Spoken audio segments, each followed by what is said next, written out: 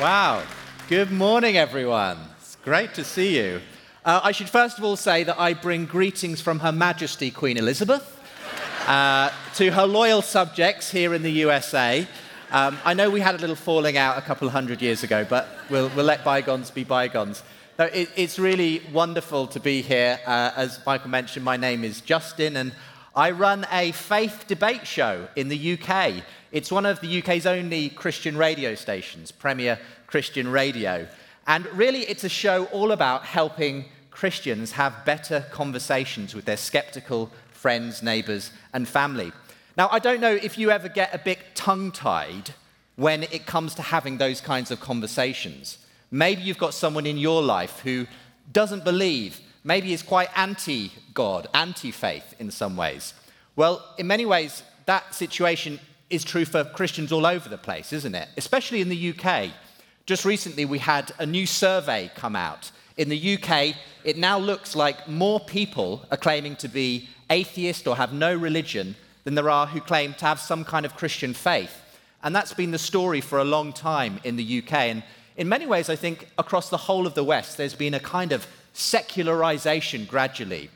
Well, I started my show really to have conversations with people who don't believe. I was working at Premier Christian Radio in the UK, and we were doing a great job of talking to Christians about Christian things, resourcing the Christian community in the UK. But I went to the manager of the station and I said, I'd love to have one point in the week, each week, when I can host a conversation with someone who doesn't believe. Because actually, when we're out there, in our workplaces, in our homes, in our schools, those are the people we're sitting next to and sharing life with.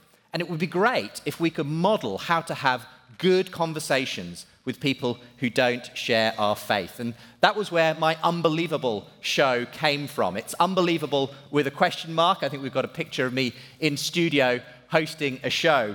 And each week I bring together people who have faith, Christians, and people who don't have faith. They may be an atheist, an agnostic, or they might be someone of another faith, a Muslim, a Hindu, a Jew. And I have these conversations, host them, and we just have a fantastic time learning from each other, engaging in mutual dialogue. And over time, that show has generated quite an audience, not just in the UK on the radio station where we broadcast, but also all over the world. We started podcasting the show. Believe it or not, there are now more listeners of my show